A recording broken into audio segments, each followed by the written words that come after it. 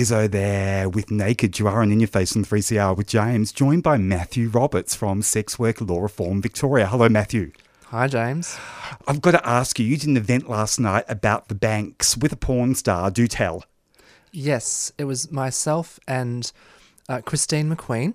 She's a Australian porn performer and private escort, and we shared stories about how we've been treated so badly by the banks because of the industry that we work in. Basically, the banks don't want to touch us. And there's awful discrimination that happens. People have their bank accounts basically shut down, without any notice. Terrible discrimination, do tell. Yep, so there's no good bank. They're all sort of pretty bad. Christine McQueen spoke about how over many years she lost about $1 million from her business. Square Payments, Commonwealth Bank, the major banks, MasterCard, Visa, they don't necessarily give reasons. There's no notice sometimes. Appalling behaviour, and we're on a mission now with this new federal government to approach the Parliament and say we want change. And any overtures, have they been made so far to the new government? We wanted to give the government time to settle in. They've got a lot on their plate, so we'll be making moves soon. Of course, Sex Work Law Reform Victoria has been very successful lobbying the government. We've had the first tract of decriminalisation of sex work in Victoria. You are the Policy Officer for Sex Work Law Reform Victoria. You're also a sex worker. How has decriminalisation affected sex workers? I imagine it's a breath of fresh air. It is a breath of fresh air, and the first half of the changes applied in May, and it's just giving us more flexibility and freedom, and we can relax a bit more. We don't need to worry about those laws, about police and about getting in trouble. And of course, one of the huge benefits from a business point of view is advertising laws have been relaxed for private escorts who want to advertise online. Yeah, tell us a bit about that. So what does that mean? How have they been relaxed? Previously, there were state criminal laws enforced by police that banned all nudity in online advertisements. Now, James, I'm sure you can appreciate many prospective sex work clients, they do want to see more than just the face. Yeah. Right? Was it for newspapers as well, or was it just online? It was more of an online focus in terms of the restrictions. And so clients, they want to see what they're paying for. And a lot of the sex workers who, they've got a great body, they want to show that off. They might want to be nude. But the law said that nudity, male or female, so women it was breasts, men and women it was front and back nudity, was a criminal offence under moralistic advertising regulations. That's been lifted now. So that gives us more flexibility on adult-only websites to actually advertise our adult services. That must have been weird on services like, Scruff, Squirt, Grindr, where the non-sex workers, they're showing everything, and the sex workers were restrained with what they could show. How odd. It is ironic because as soon as it becomes commercial sex work, these moralistic laws apply.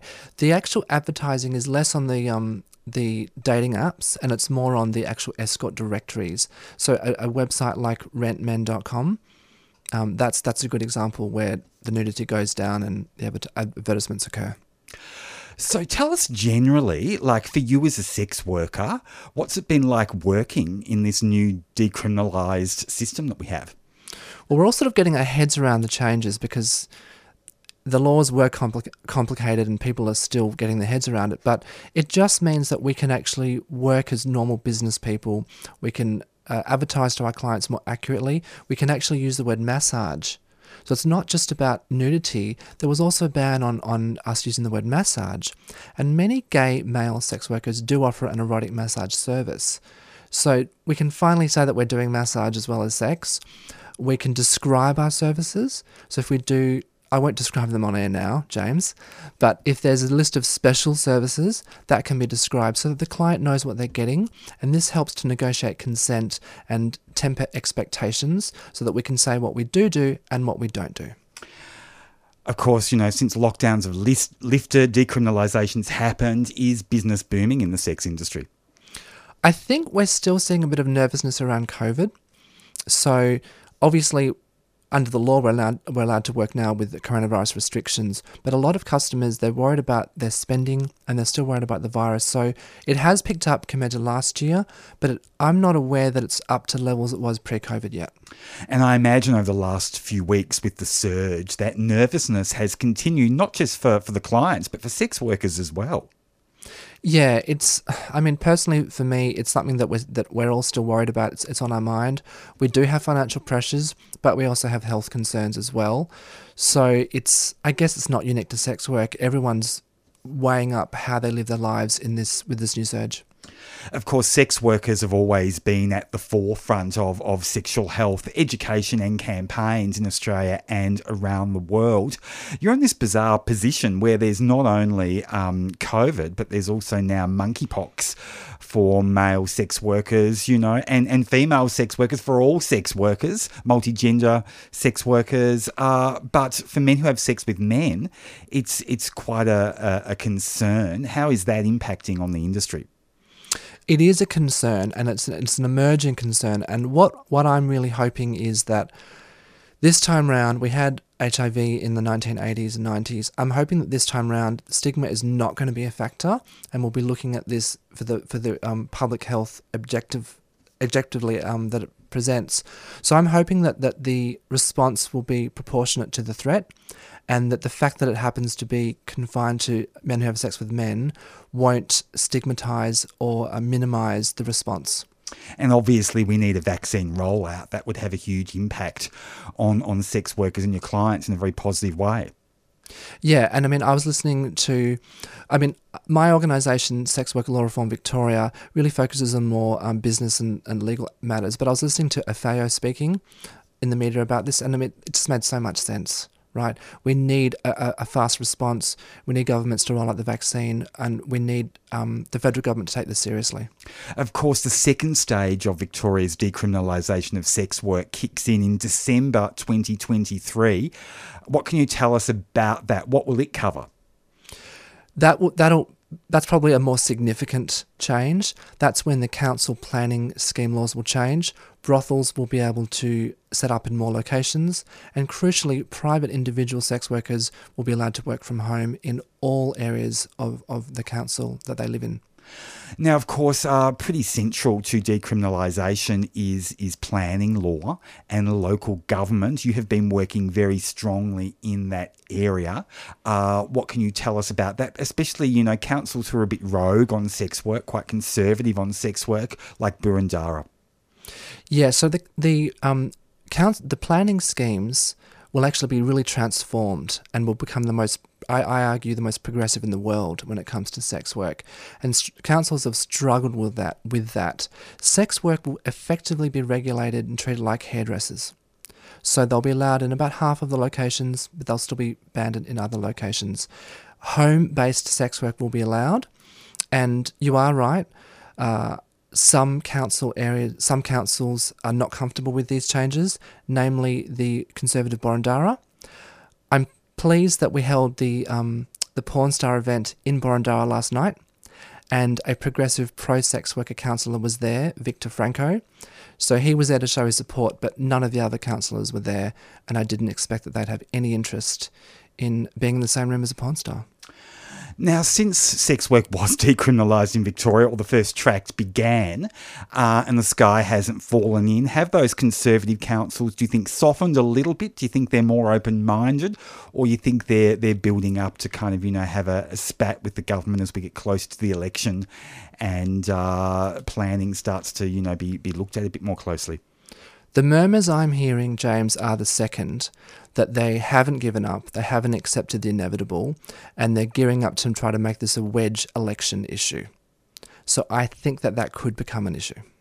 Okay, so that means negative stories in the Herald Sun, fear-mongering, kind of, being brought on by residents' associations, which are often a front for, supporters of political candidates, all the usual kind of fun and games.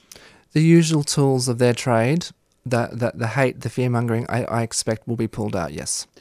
But I mean, the sky hasn't fallen in, and there hasn't been a public outcry about the decriminalisation of sex work, not even when the legislation was being debated. Most people couldn't care less.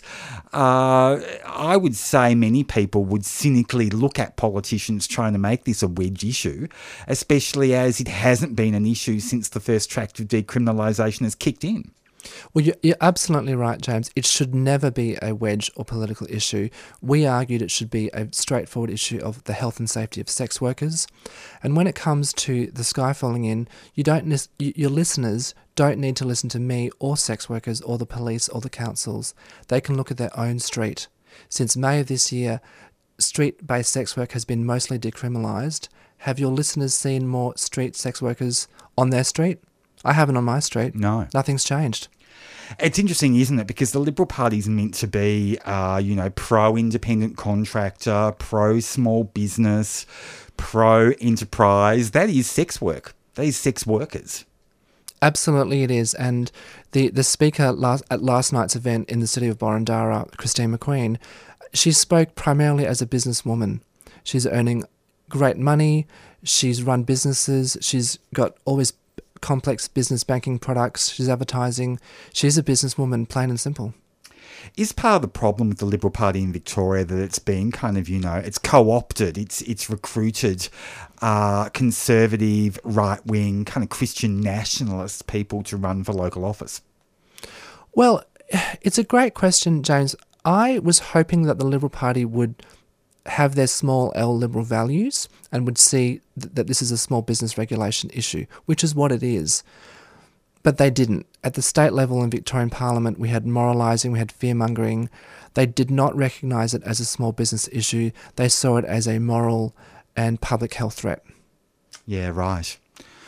So you are involved in a peer support group for male identifying sex workers. Tell us a bit about that. Yes, so there's a group, it's been around for about 6 years, called Working Man. It's made up of male-to-male sex workers. It's a sort of a collective, and we network and inform each other about what's going on and support each other through the tough times with the COVID, the closure of, what was that website? OnlyFans? No. Tumblr. Craigslist. Sorry. There's been a few that have been closed. Yeah, a few have been closed. And of course, all of these state government and council fear campaigns. So it's just sort of sticking together and supporting each other as a community of sex workers whose needs and concerns differ slightly from female sex workers.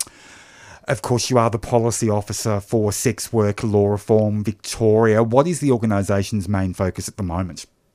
The banks and councils, in short. So we want to take on the banks and legally fight back against discrimination that occurs, and we want to make sure that councils obey the new Decrim Bill laws so that they will treat sex workers fairly and equally as the law will soon require them to do.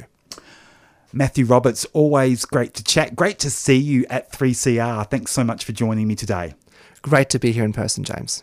You are on In Your Face on 3CR. Up soon, Colin Batrouney from Thorn Harbour Health to talk about monkeypox, and a bit later, Rodney Croome from Just Equal will be talking about blood donations. But in the meantime, here's Paul Weller.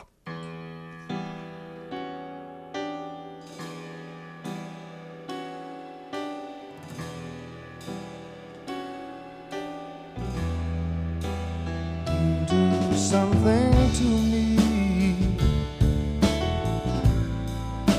Something deep inside.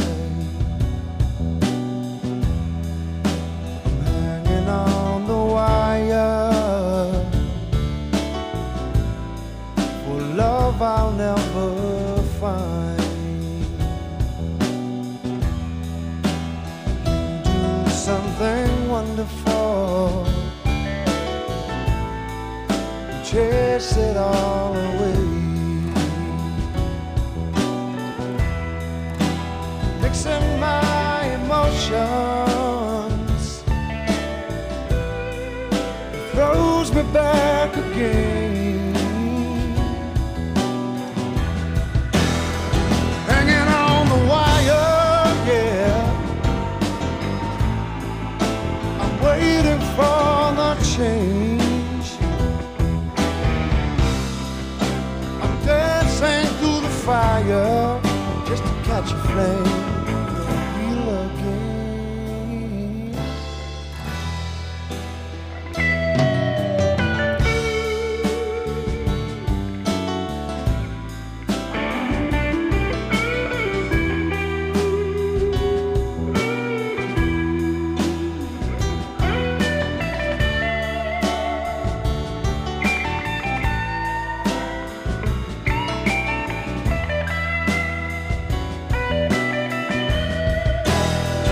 Hanging on the wire, yeah. Said I'm waiting for the change. Oh, I'm dancing through the fire just to catch a flame real again. You do something to me somewhere deep inside, hoping to get close to peace I cannot find. Dancing through the fire, yeah, just to catch a flame.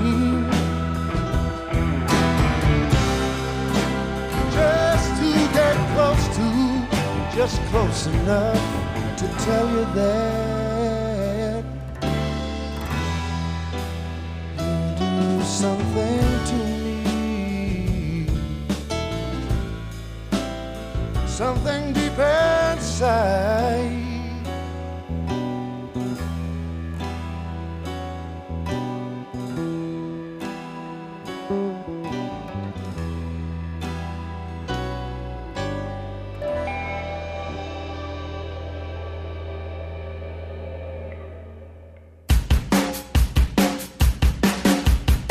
And if COVID has shown anything, no government in Australia has had a planned approach to safety in terms of workers under COVID. Everything's been done knee-jerk. So whilst you've got market capitalism operating from a market perspective, we're only ever going to get knee-jerk things which involve huge exploitation, inequity and racism. None of these things are being planned or addressed in any long-term way. It's all stopgap and knee-jerk, and it is because of the role of the market.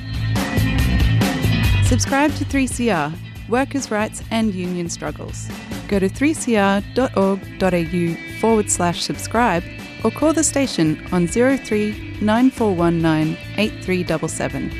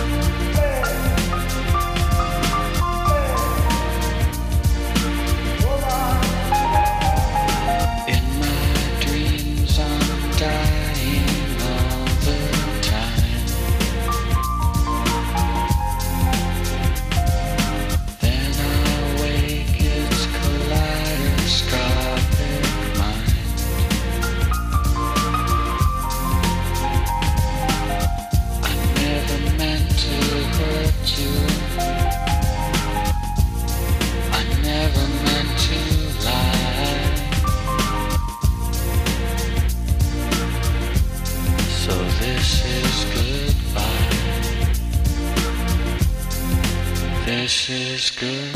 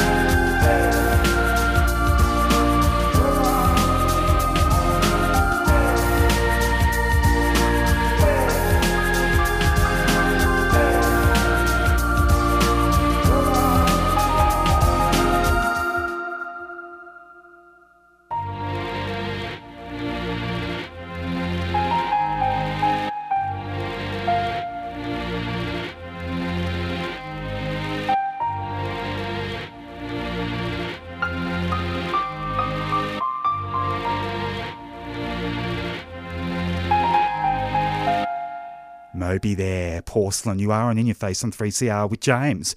Well, this week, Australia's Commonwealth Medical Officer, Paul Kelly, announced that monkeypox was a condition, an illness of national significance. On the line, I have Thorn Harbour Health's Colin Batrouney. Colin, welcome to the show. Oh, thank you, James. I'm really happy to be here. Colin, it's been a big week with the Chief Medical Officer's announcement and also the Australian Technical Advisory Group kind of paving the way for a vaccination rollout. What can you tell us about where we've landed? So I think the Commonwealth Government are really taking this seriously, and they should, and we're very pleased that they are.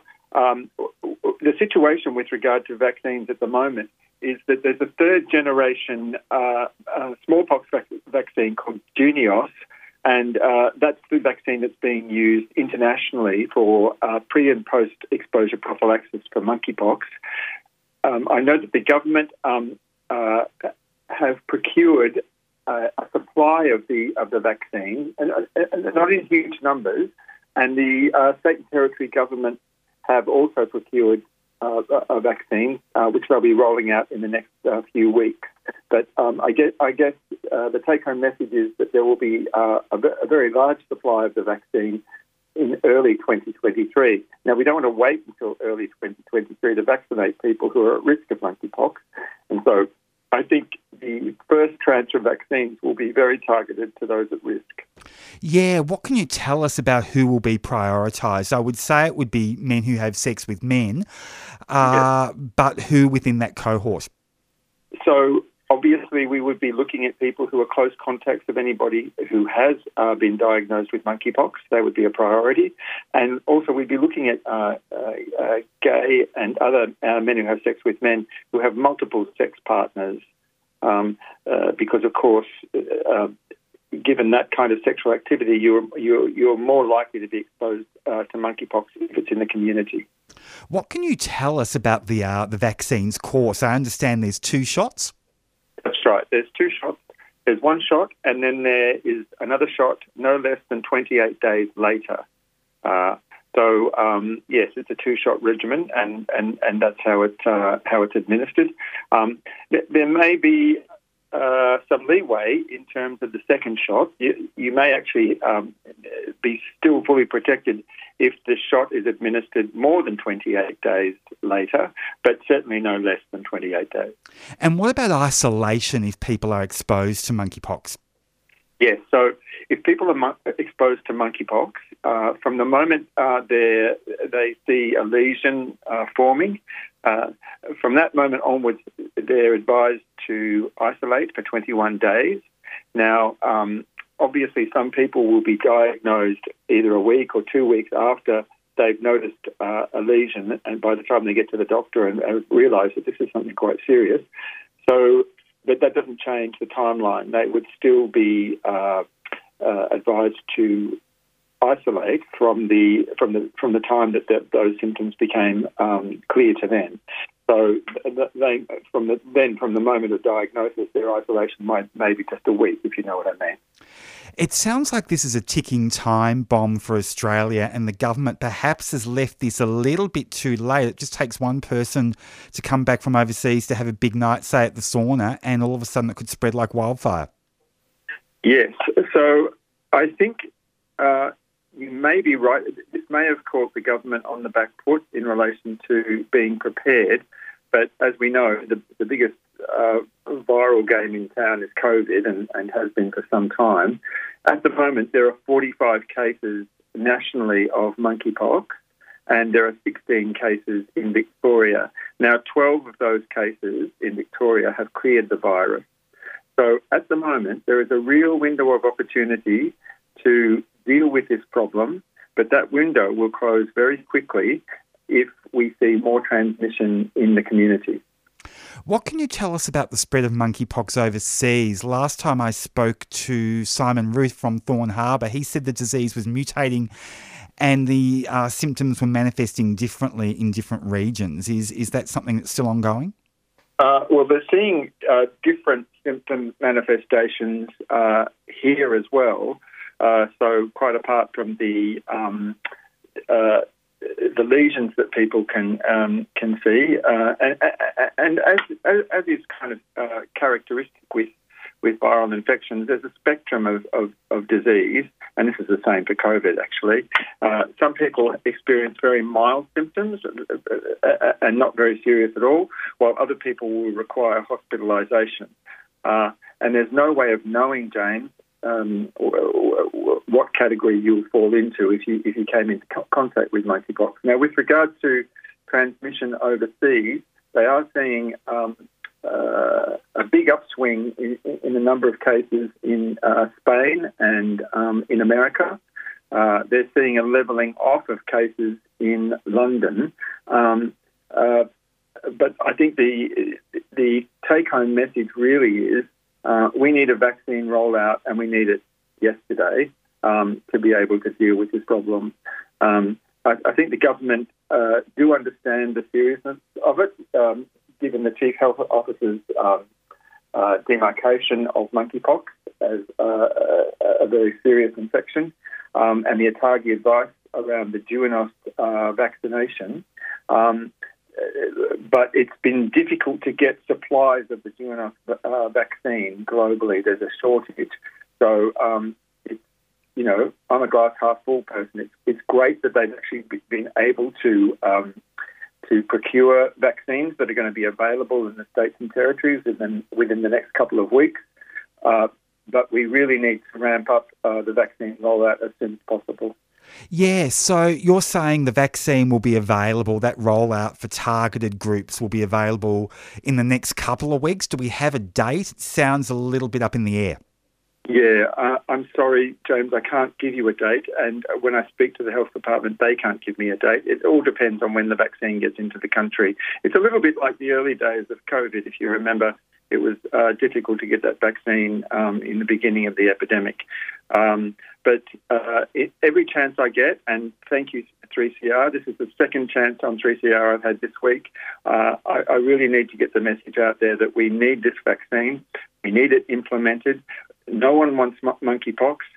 Gay and other men who have sex with men want to protect themselves and protect others. And the clearest and easiest and most effective way to do that in this situation is through vaccination. Of course, Thorn Harbour Health is renowned for its community education campaigns around gay men's health and the health of men who have sex with men. What community education can we expect from you guys?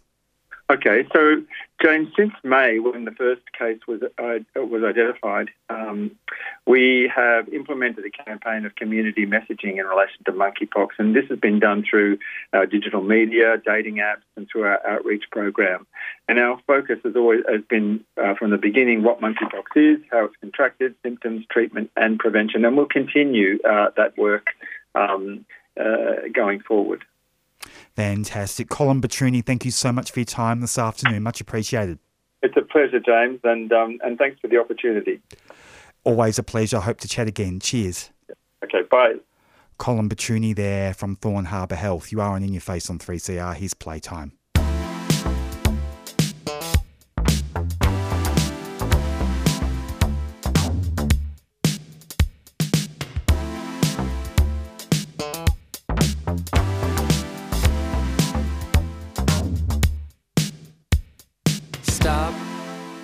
What you're doing, you don't have what it takes.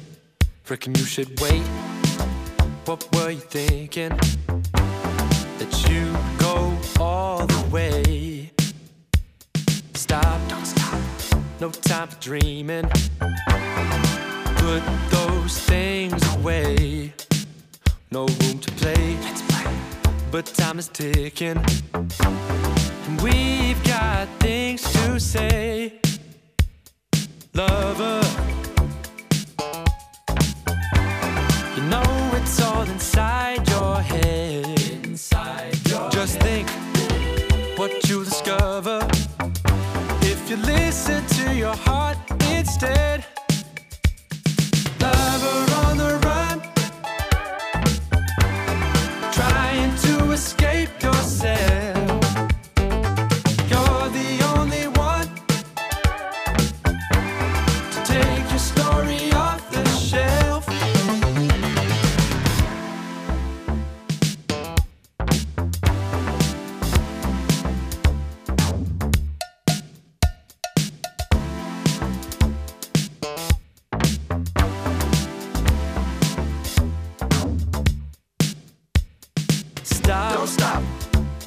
proliferating. You always make a scene. You better settle down. Stand up for what you believe in and sing your melody. Sing your heart out. Lover, you know it's all inside your head.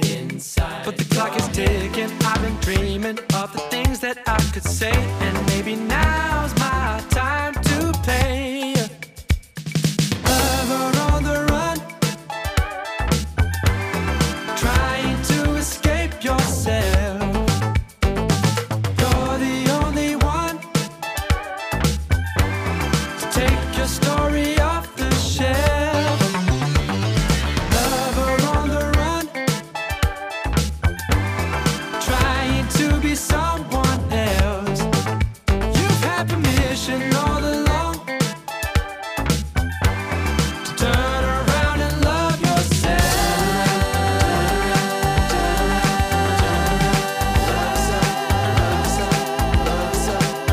You've got to love.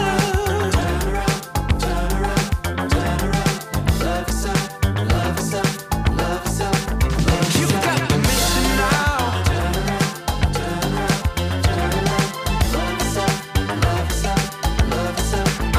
You've got to turn around. You've got to love yourself. Hey.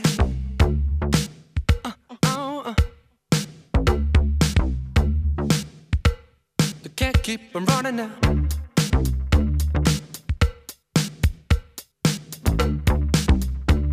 Keep it running now. On the run, who you running from? Why you running now? On the run, who you running from? On the run, who you running from? Why you running now? On the run, who you running from? Lover on the run, trying to escape yourself. You're the only one to take your story off the shelf. Lover on the run, trying to be someone else. You've had permission all along to turn around and love yourself.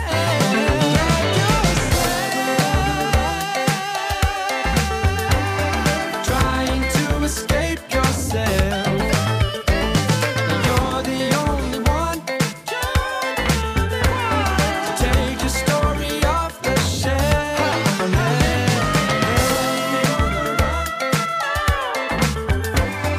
Trying to be someone else.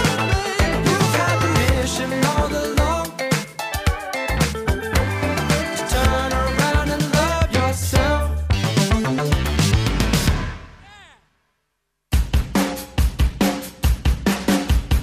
It's all about a voice in our own country. We've got a reason to be screaming out, where's our voice in this country? You know, not that I want to be a part of the Constitution for that, you know.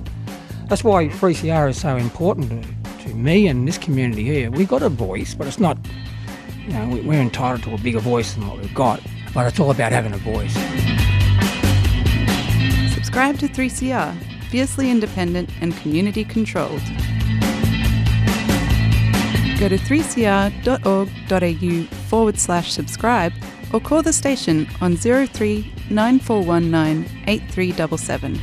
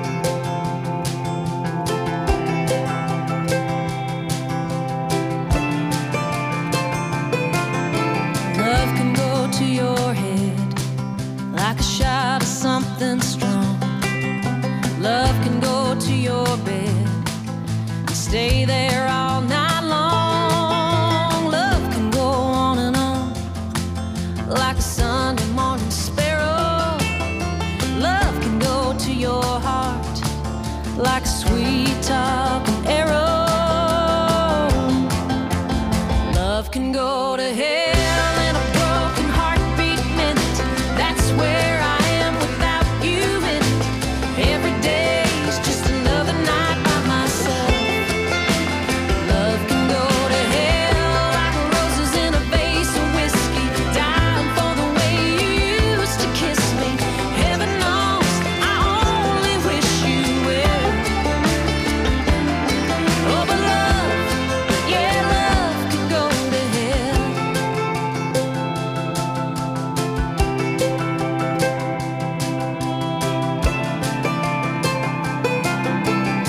I can go to church, fold these idle hands. I can go to work, call some friends and make some plans.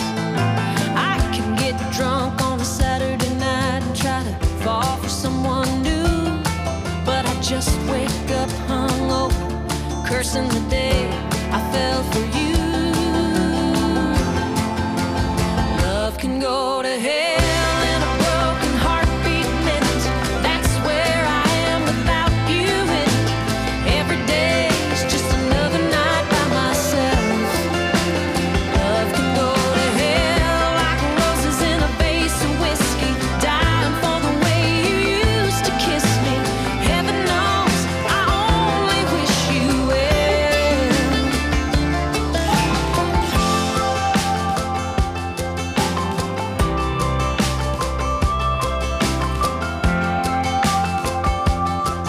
I don't blame you at all.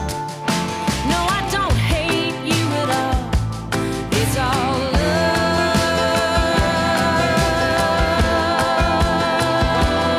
love's fault. So love can go to hell in a broken heartbeat minute. That's where I am without you in it. Every day's just another night by myself. Love can go to hell like roses in a vase of whiskey, dying for the way you used to kiss me. Heaven knows I only wish you well. Oh, but love, yeah, love can go to hell.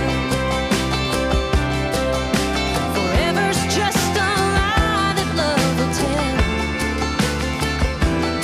So love, yeah, love can go to hell.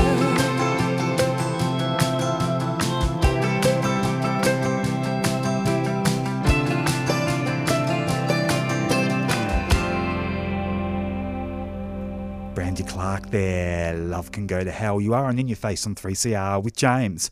Up soon, Rodney Croome talking about blood donations. But in the meantime, here's You Am I.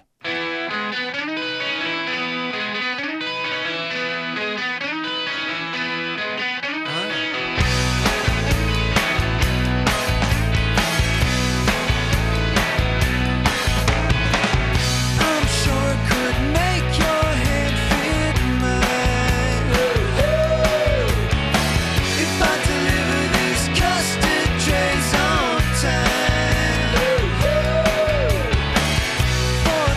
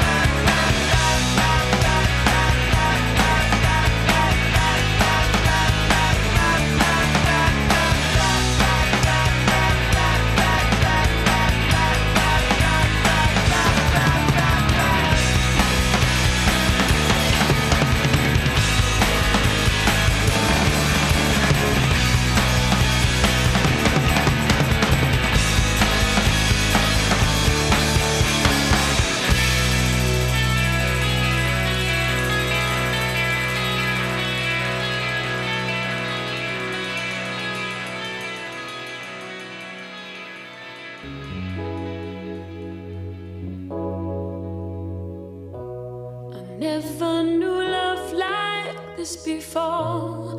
Now I'm lonely, nevermore. Since you came into my life,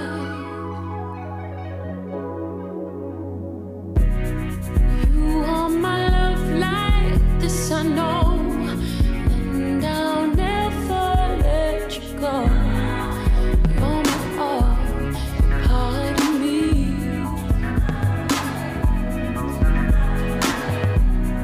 Once I was lost and now I'm found. Then you turn my world around. When I need you, I call your name. 'Cause I never knew love like this before. 'Cause I never knew love like this before. 'Cause I never knew love like this before. Ooh.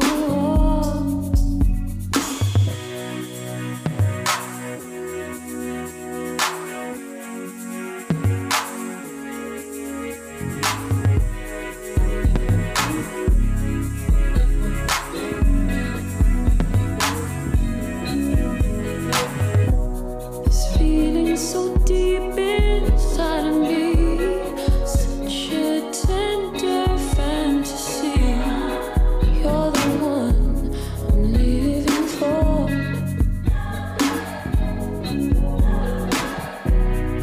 You are my sunlight and my rain, and time could never change what we share forevermore.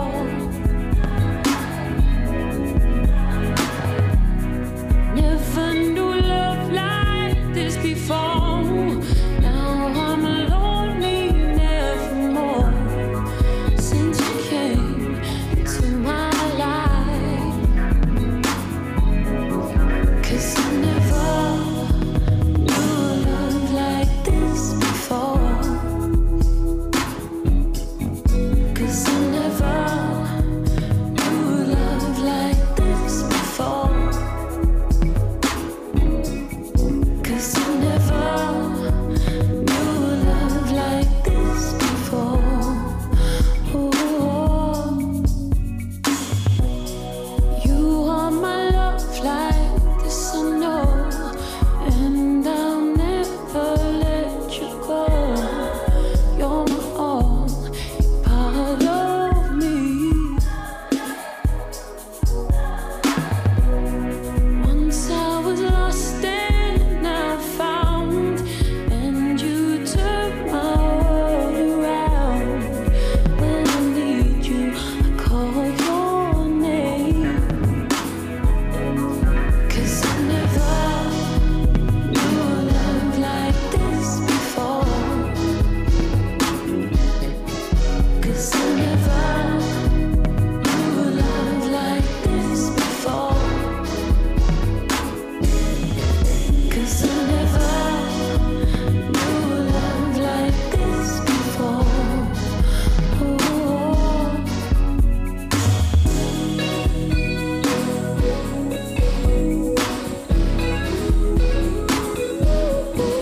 Never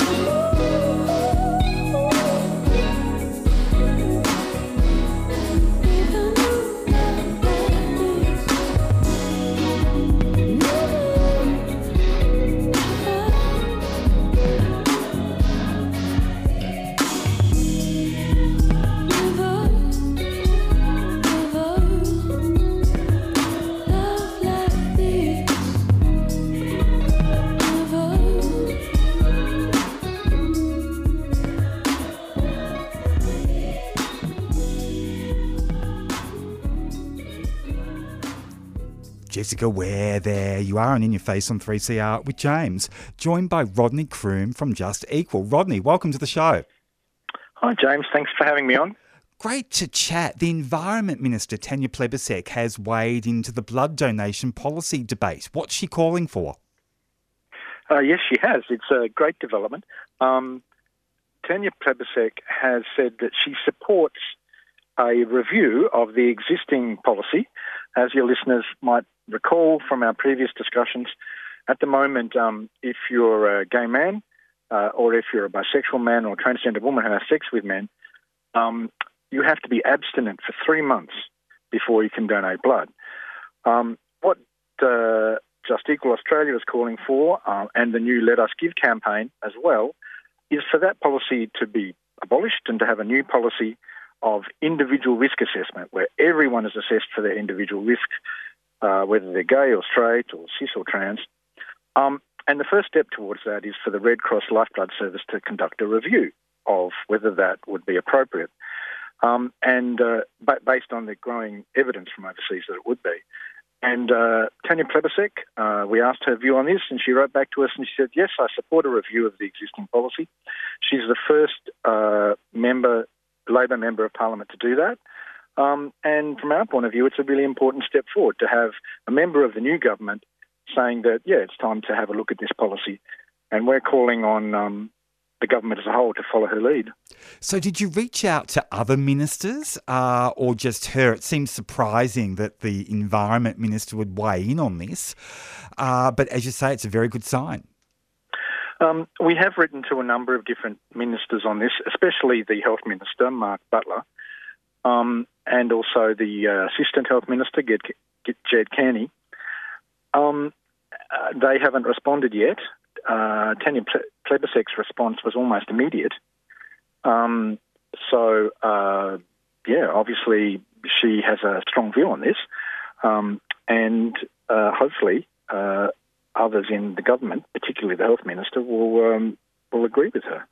Do you think her response is partly because her quick response, and it's wonderful, is because she is the member for Sydney and she does have a large LGBTIQA plus constituency? Well, that's quite possible. She does have a very large queer constituency. And I would imagine that as a member for Sydney, she's had quite a few representations about this issue over the years from gay men and bi men and trans women who are unhappy about the existing policy. So, yeah, she's probably well acquainted with it from complaints from her constituents. And she clearly understands the issue. In her response to us, she said that she'd read the report that we sent her, a report written by Dr. Sharon Dane, who's a researcher with Just Equal Australia, looking at the overseas research, all of which points in the direction of individual risk assessment. She'd had a look at that. She clearly understood the issues. I think we're dealing with someone here who's had a fair acquaintance with this issue and thinks it's time that Australia moved on. And it's smart politics from Tanya Plibersek. I mean, the government's been very quiet on LGBTIQ issues since it came to office. We were hoping for a big reset since the dark years of the Morrison government. And of course, it would be a very proactive step and a good news story considering Bill Shorten's move recently on removing the term birthing parent from Medicare forms and replacing it with mother. Were we expecting a big reset? Well, I think we were hoping. I mean, after the religious discrimination bill, and the government... No? I think we were hoping that this new government would deliver us from some of the horrors of the previous government. Yes, and it has. The religious discrimination bill in its previous form is no longer on the table. So is the Save Women's Sports bill about excluding trans women from elite sport. That's also off the table. Not just elite sport, all sport. That's a positive move. But the Labor Party was a small target before the election on LGBTIQA plus issues. And I think it was pretty likely it was going to remain a small target after the election. So it's no surprise to me that there hasn't been much coming out of the government. I agree with you, of course, that Bill Shorten taking birthing parent off those documents was a disappointment, particularly given that it had been put there under the previous government. That seemed like a really retrograde step, but completely unnecessary and quite discriminatory, and very uncharacteristic of him because he's been a strong supporter of the LGBTIQ plus community in the past. That just seemed like someone wanting to dodge what he might have seen as some kind of culture war trap, but instead he's fallen into the trap of discrimination. Yeah, So, yes. It seems like an own goal, and that culture war avoidance kind of, argument doesn't really wash with me. It doesn't pass the pub test. No. It's easy to, if you put a bit of energy and a bit of political capital into explaining why that term is important, I think the majority of people would get it. It's not inevitable that the culture warriors win on these issues. Those centre and progressive politicians who explain why we need to be more inclusive will win the argument if they're willing to explain, if they're willing to make the case, if they're willing to put, like I said, a bit of time and effort and political capital into it. It just seems that he wasn't willing to do that. So given those circumstances, yes, this is a positive message out of the government to have Tanya Plibersek backing a review on gay blood donation. I'd like to see lots more positive messages, but this is a good one. Disappointing that Mark Butler, the health minister, hasn't responded, hasn't been proactive on this issue. And you'd think after Tanya Plibersek taking the lead on this, that he'd want to follow. Yes, I'll give him the benefit of the doubt. It's a big portfolio. It's a very demanding portfolio at the moment, particularly with an upsurge in COVID cases and deaths. There's a lot of pressure on issues like mask mandates and on vaccines and all the rest, or vaccine boosters. So I can understand why he might be distracted by other things. But yes, I hope that at some point soon he will come to focus on this issue. We've asked to meet him. We've sent him our report. We've sent him the research from overseas, the evidence from countries where individual risk assessment currently prevails, like the UK and Canada and other countries. And so hopefully he'll focus on that soon.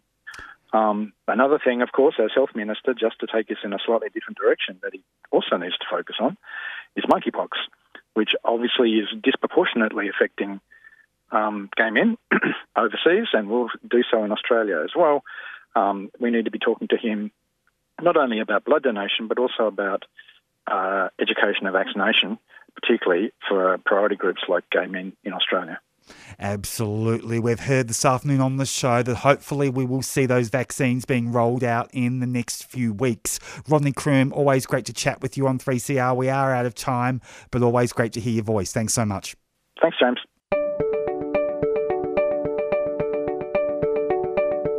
In Your Face would like to thank Thorn Harbour Health for their sponsorship of this program. Thorn Harbour Health envisions a healthy future for our gender, sex and sexuality diverse communities, a future without HIV, and a future where all people live with dignity and respect. To find out more, search Thorn Harbour Health on your search engine or Facebook.